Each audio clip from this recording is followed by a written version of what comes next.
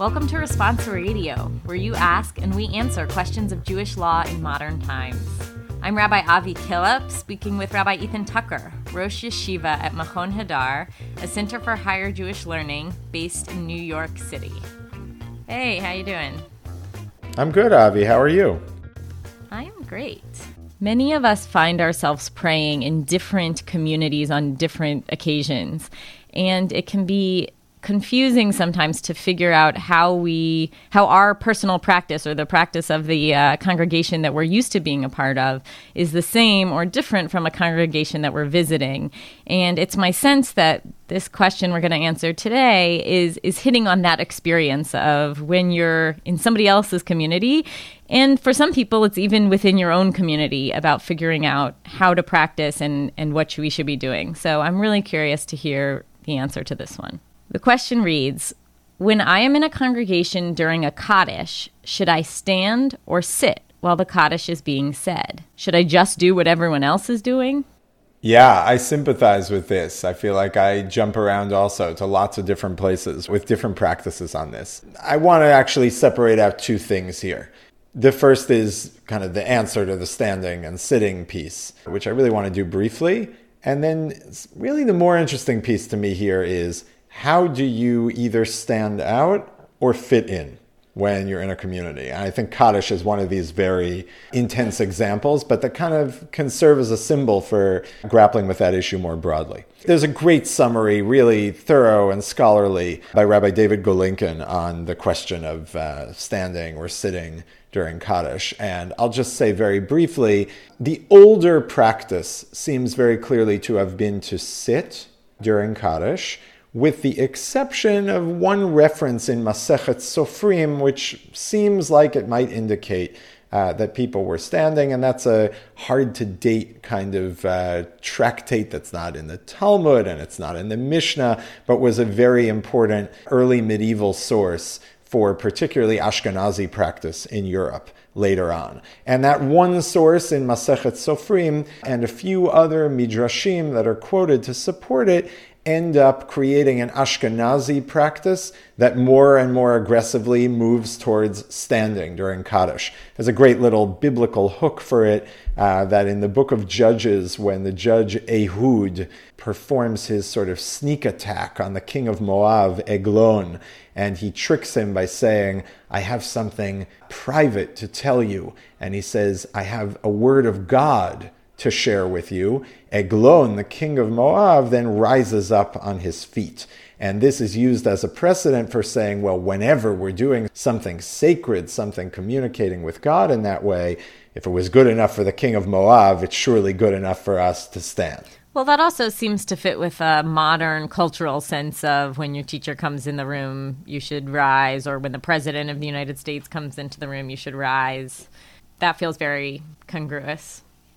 Yeah, so I think we could totally understand it, and it became very common in many Ashkenazi communities, but also important to remember that the earlier practice, and still the practice in most non-Ashkenazi communities and in a number of Hasidic communities, is not to stand for Kaddish. And in some ways, a lot of us do this kind of halfway in that it's not really clear that, for instance, the Barchu that we say before Torah reading, when different people go up for Aliyot, is really any of a different status than Kaddish. It's, calling on people to praise God's name in a very public way. And while there are some people who jump up for that every time someone starts their Aliyah, it's very common for people to sit during that piece. So there's a kind of unevenness, and you'll find some bridging customs already starting in the Middle Ages. We hear about people who would stand for a Kaddish if they were already standing, but they would sit if they were already sitting. So they just sort of,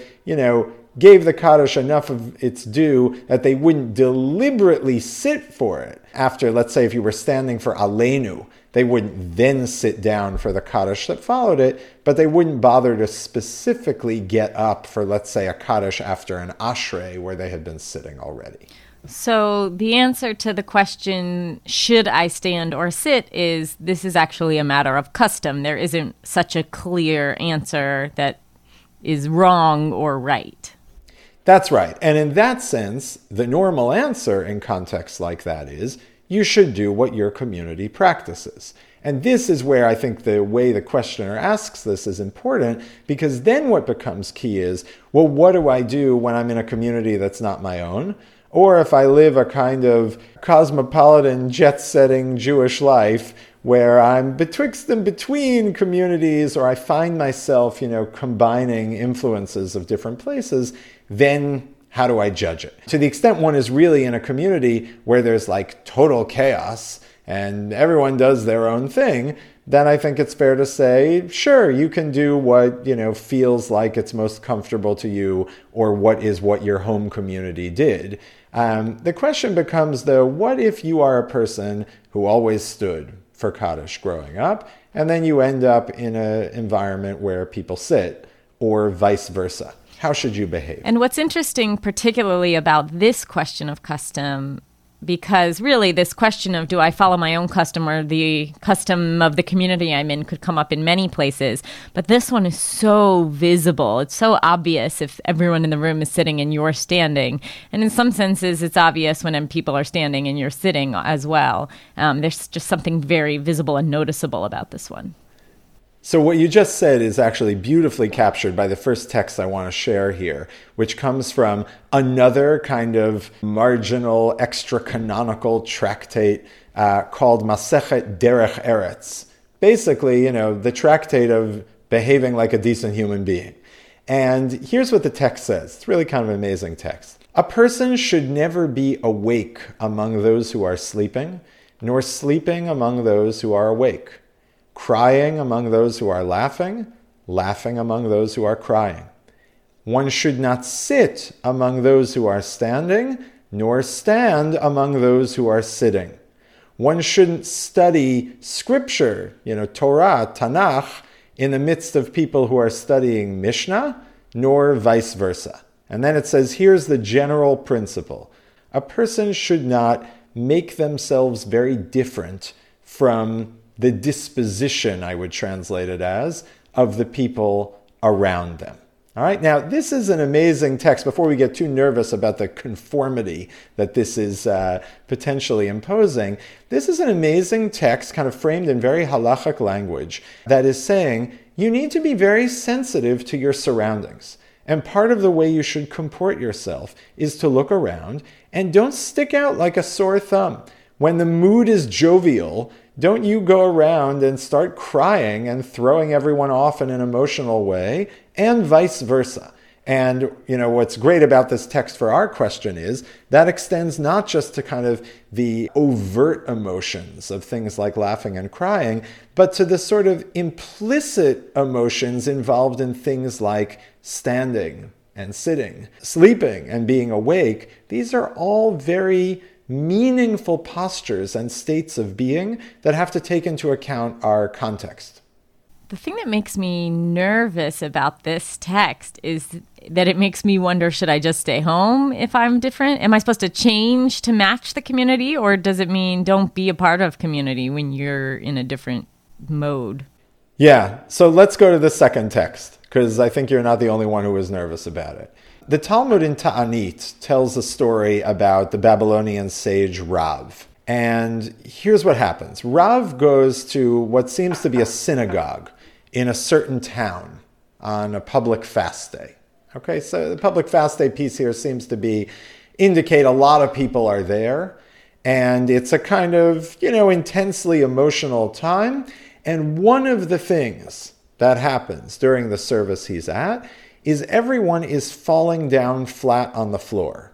They're doing nifilat apayim. What many people do today during Tachanun, the kind of supplications after the Amida every morning, where you kind of do this little leaning over maybe on your arm, that used to be a much more dramatic posture of really going significantly down to the floor, much like, let's say, people still do on Yom Kippur or other times like that. And Rav is in a community where everyone is doing that. But the story says he does not. Okay, so the image you should have is in exact contradiction to this text that we just read, right?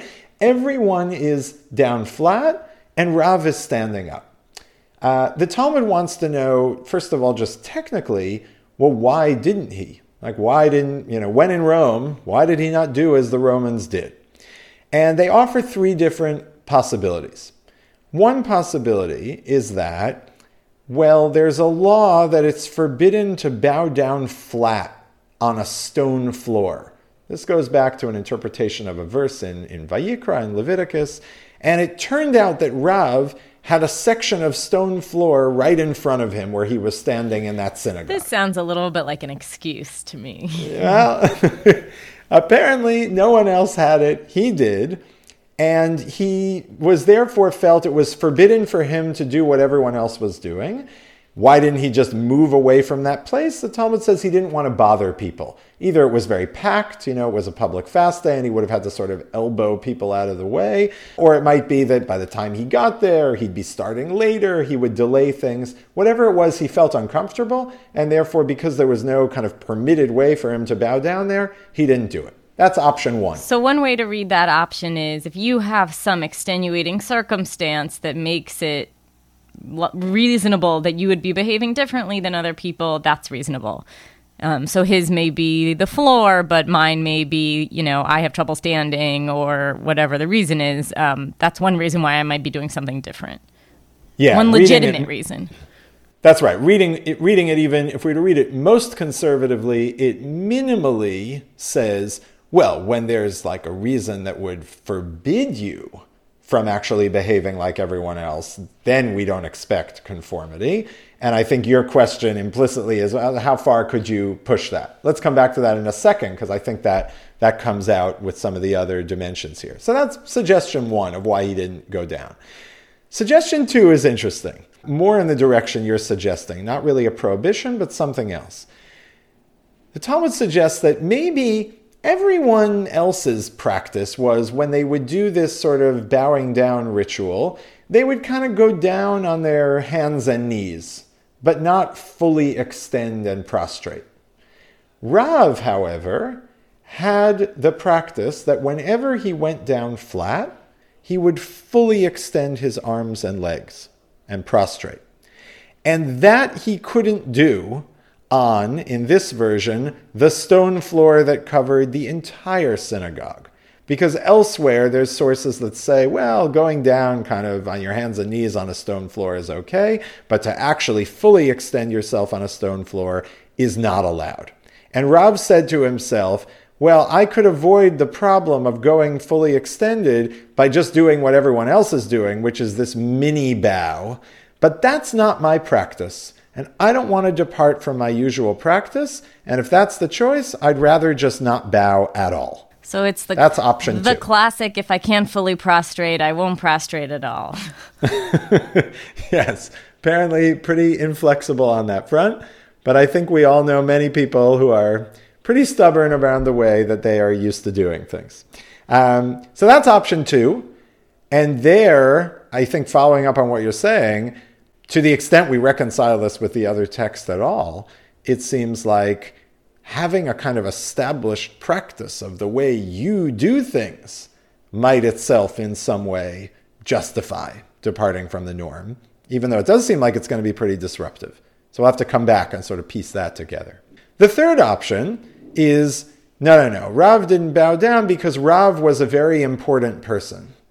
And important people, the Talmud says, are not supposed to bow down flat to the floor.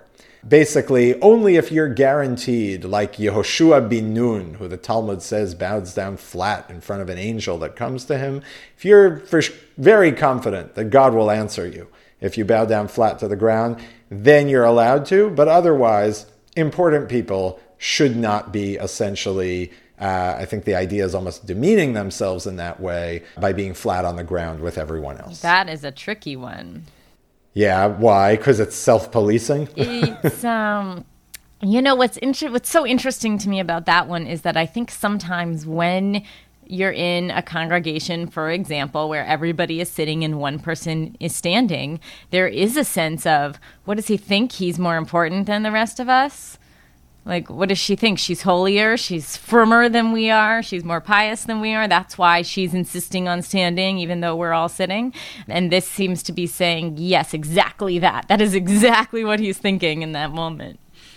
Yeah. So I think your question there is exactly on the money, because this goes to now, let's sort of take the question head on.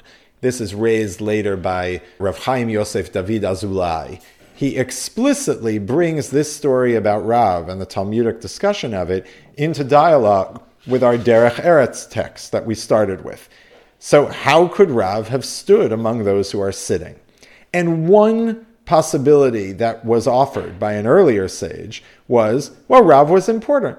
Important people don't have to abide by the rules of context. They're allowed to stand out.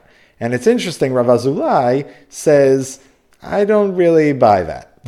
He doesn't spell it out, but I actually think he's probably getting at something like what you're saying, which is if the point of saying that people shouldn't stick out is they should somehow let the people around them feel that they're taking note of them and kind of being conscious of them and what they're doing, it makes very little sense to say that important people have some kind of exemption from that, because that potentially triggers a whole set of reactions, exactly like what you're saying, of when you deviate it from that, then people will say, oh, this guy thinks he's so important, right? It only sort of reinforces in a dramatic way how different you are from everyone else. So Rav Azulai basically is going to look for something else as a justification for why someone can stand out, because importance, I think he probably thinks, risks becoming self-importance. Yeah, I think modern American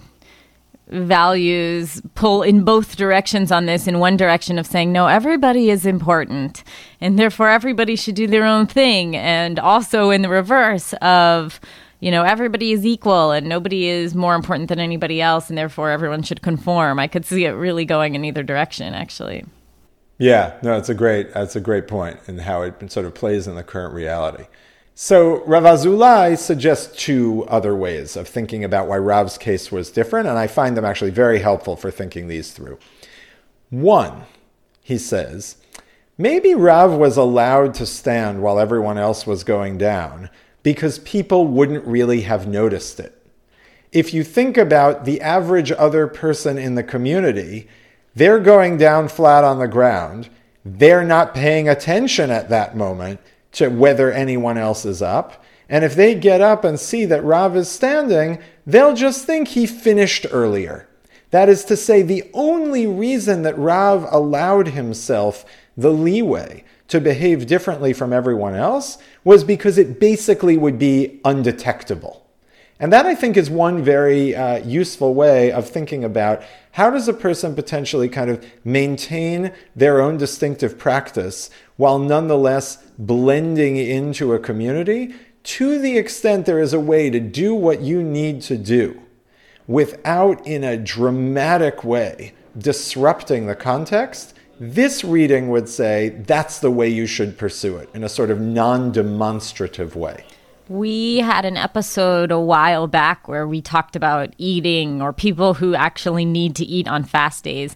And I think we came to a similar idea of if you need to eat on a fast day, then eat, but don't eat in the middle of shul around everybody. Do it discreetly in a way that people don't necessarily need to see or know.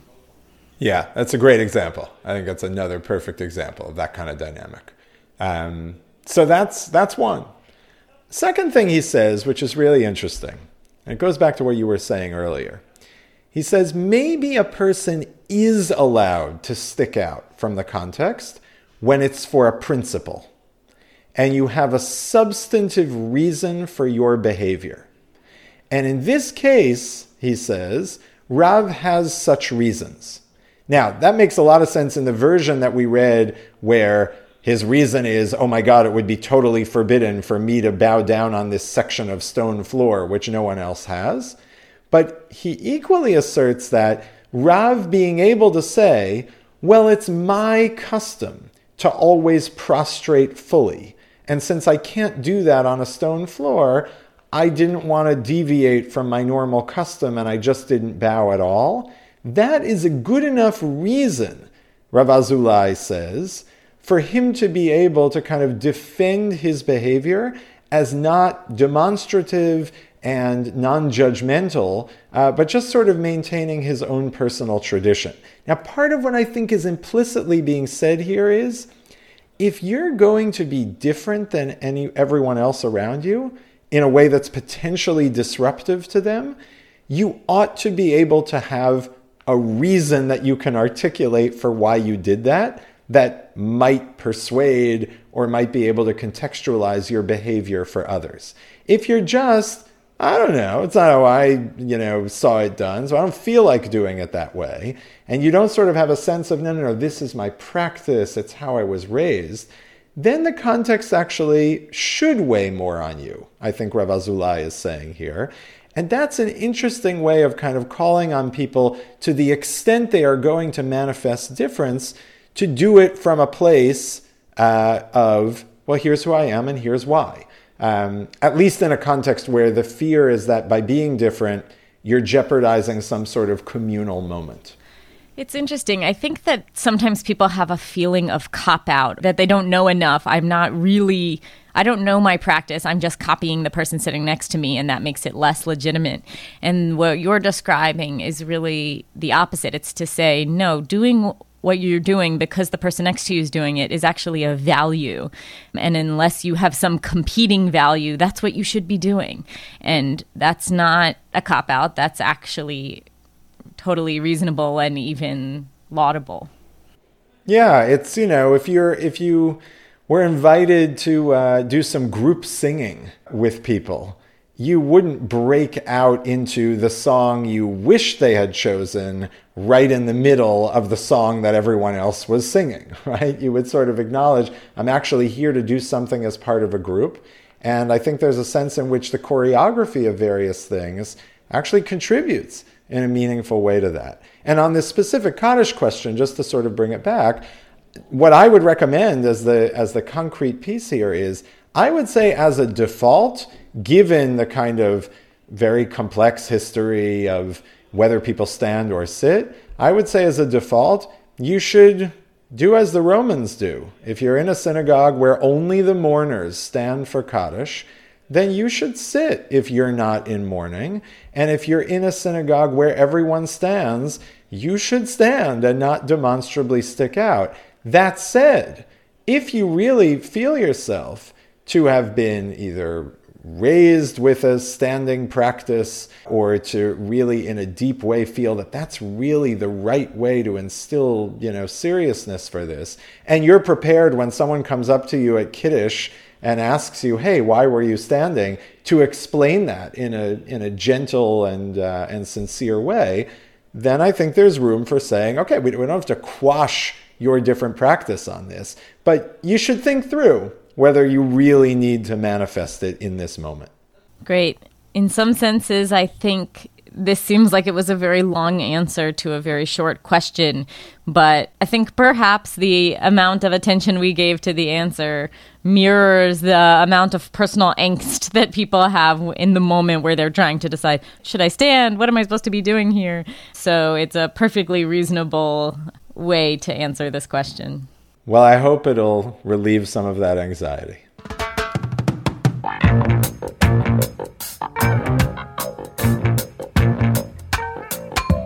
Get up, stand up for your right. Get up, stand up. Have a halachic question you'd like answered on the show? Email us at halacha@machonhadar.org, halakah@machonhadar.org. You can also leave us a message at 215-297-4254. Responsa Radio is a project of the Center for Jewish Law and Values at Machon Hadar and is produced by Jewish Public Media, which creates, curates, and promotes excellent Jewish content. After